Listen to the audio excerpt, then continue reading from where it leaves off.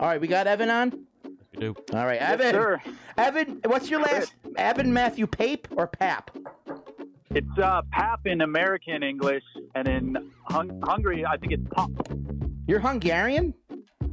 Well, half Hungarian. What's the other half? Irish Hungarian. Irish Hungarian. What an interesting mix. Your women are beautiful, by the way.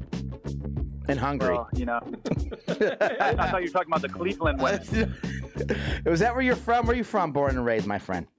Yeah, born in Cleveland, raised in Michigan, lived in Chicago. Wow. Lived around a little bit, went to Africa for a little bit and saw how great we have it here. Yeah. And, want to fight for what we have and expand it. So you grew up in the blue wall, if you will, a blue wall that Yukon Pack helped give birth to again. So you have your experience with organized labor. Before we got you on, we were kind of making fun of your three names, but also you said you were a fellow in D.C. What the hell does that mean? A fellow in D.C. Yeah, didn't you say you had a fellowship? Well, I was involved with a little group, New Leaders Council, and it's a national group, and it helps with progressive legislation. And Maryland is a very interesting state, and it should be very progressive, but we have a Republican governor.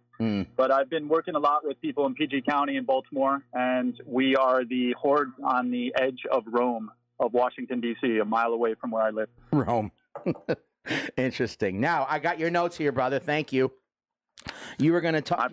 You and I are going to talk in detail either later today or I'll give you a shout mañana about your strategy here. Now, we were just talking before you got on about we need 60 votes here and we got 50. And we went over who we could quite possibly turn. Pat Toomey in Pennsylvania and some dude Portman, Ohio. But you're talking about power mapping. Explain to me what that means. Explain to our audience what power mapping as far as strategy is. Well, according to the press release by the Democrats on the PRO Act on February 4th, 41 senators have so far co-sponsored. So we're going to need 60 senators. So we still need to get 9 Democratic senators and 10 additional Republican senators to pass it in the Senate. On the House side, there's already a very large number who have endorsed it, and we're presuming already that it's going to pass in the House like it did last year. Still need to do the whip count of which Democratic senators and who are the 10 Republican senators we can lean on the most. So power mapping would be identifying those senators, identifying where their money comes from, identifying where they sleep, identifying where they eat, identifying who influences them, and getting in their shit. I like this guy. So if we know that Pat Toomey, who's heavily funded by who, Brian? Club for Growth. Which is very anti-union, but he's friends with Dolly, and Dolly is, pro-union and very progressive, and they have dinner and they're childhood friends. We get to Dolly and say, Dolly, you need to tell Senator Toomey to do the right thing. Is that what you mean? Yeah, of course. Are you talking about the one and only Dolly Parton? I'm just assuming. So 9 to 5 just came out, 9 to 5 documentary, and it's all about unions. So we should, get a hold of Dolly. I think you know what I mean. Every white male in the Senate has a soft spot in their heart for women. Women make the best advocates. Have you ever seen Charlie Wilson's War? Every member has someone like that. Even I do. So, yes, that's what I mean. Now, message and lobbying, okay? You mentioned that the chamber came out against this, the U.S. chamber. No shit. And you're tracking all the enemies here. And you want us to develop key messaging that resonates with key audiences. So what do you mean? What would the key audiences would be the senator's constituency or the senators themselves? I don't know what you mean by that, brother. I think you could have it both, but even taking a step back before going there, I think this is going to be an argument and it's going to be broken down on 3 simple messaging that both sides are going to try to frame. It's going to be about freedom versus force, prosperity versus poverty, and good versus evil.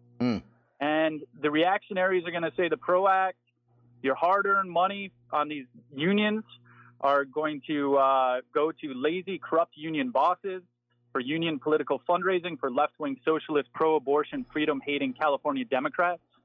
And they'll say they essentially take away your freedom to work when you want, to use the gig economy and things like that. So they're going to say that the PRO Act is actually going to take away your freedom, it's going to take away your prosperity, and it's going to be used for evil against you. So what we need to essentially say, or at least ask the questions of people who may not care about the actual legislation, is, are you feeling more or less secure in your job? Is your income going up or down? Is your health care getting better or worse? Is your pension threatened or is it growing? Is your workplace safety getting better or worse? Are you protected to talk to your boss when he makes a mistake and when you can improve your workplace? I think most workers are going to say, hell no, we don't have these protections. And so we got to look at the PRO Act as, protecting the rights of workers, negotiating higher wages and more benefits, better, safer workplaces.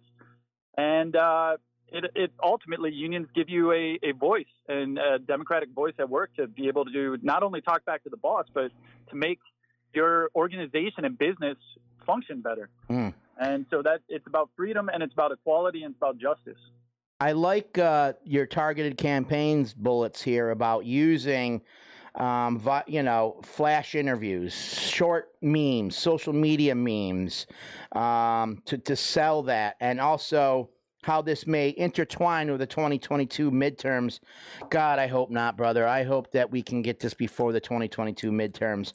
But how do you think about us not asking like Whoopi Goldberg and Dolly Parton to carry the water, but like ask, and not even a business manager or a president of a major local union or international union, but the workers themselves, like the average McDonald's worker being the spokesperson for this, and having even non-union advocating for this, and UConn like backing that up, and other IEDs and super PACs, and even the Democratic Party itself interviewing someone without a title as our champion. Do you think that would bring in more people, or would people just say, "Oh, look, that's just the unions using some poor black McDonald's worker and exploiting them for their own interests"? How do you think that's going to be perceived in Washington? Well, I wouldn't worry about Washington. I do think there's the intervention of the actual elected leadership in Washington, and making sure that wherever they go to eat and everything, we're on their ass, even though it's going to be harder during the pandemic. But I would say target the states. You got to go to the states and go to the places where these guys are, looking for votes, and use those workers to talk about it. And I do think that would be an effective campaign. Interesting. So, Brian, is Alabama's senator in play at all? One of them's retiring in the next term. So, I mean, we elected a Democrat there once. We do know that if African Americans, black people turn out, we have a shot. Yeah. So we proved it in Georgia. Yeah. So and we proved it when we won the special election there to elect Judge Jones. Yeah. So, and then that means that Alabama, with these workers organizing at Amazon, they should be asked to take it one step further and be advocates for these short Evan Matthew Papp style videos, right? Yeah. Cool. Evan, you got to go to Alabama, buddy. Get a plane ticket. I'll reimburse you. I'm ready. I also got a Buick. I could drive down there if needed. If you're on budget. What year is your Buick? 2007. Oh, my God. You're so poor. We're all poor. I have a 2013. That's why I need the PRO Act, baby. I know. I have a 2013 Tahoe. I'm like the richest guy of the union movement right now. 2013.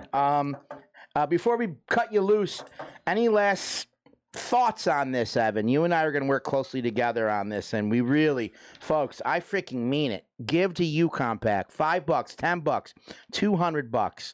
Evan and I and Brian are going to start working our circles to try to get the appropriate people on the phone so they understand that UConn PAC can be used as a force of good to take on evil, to help carry these messages. Evan, any last words before we bid you adieu on what we should be doing here to everybody listening? Well, I think I just want to thank you for what you and your team are doing. I mean, there's false consciousness throughout the land, and what you're doing is raising class consciousness so that workers can see what's in their interest, material benefits, and just more freedom, ultimately. So I really appreciate what you're doing. Look forward to working with you. Yeah, me too, brother. Thank you so much for reaching out to me after I did that show with Garlic and doing all this work. I am impressed, and we're going to have a bright future together, brother. All right, we'll be in touch, all right, later today or mañana, okay? All right. Thanks, Evan. Sounds good. Okay, Take care, buddy. everyone. Take care.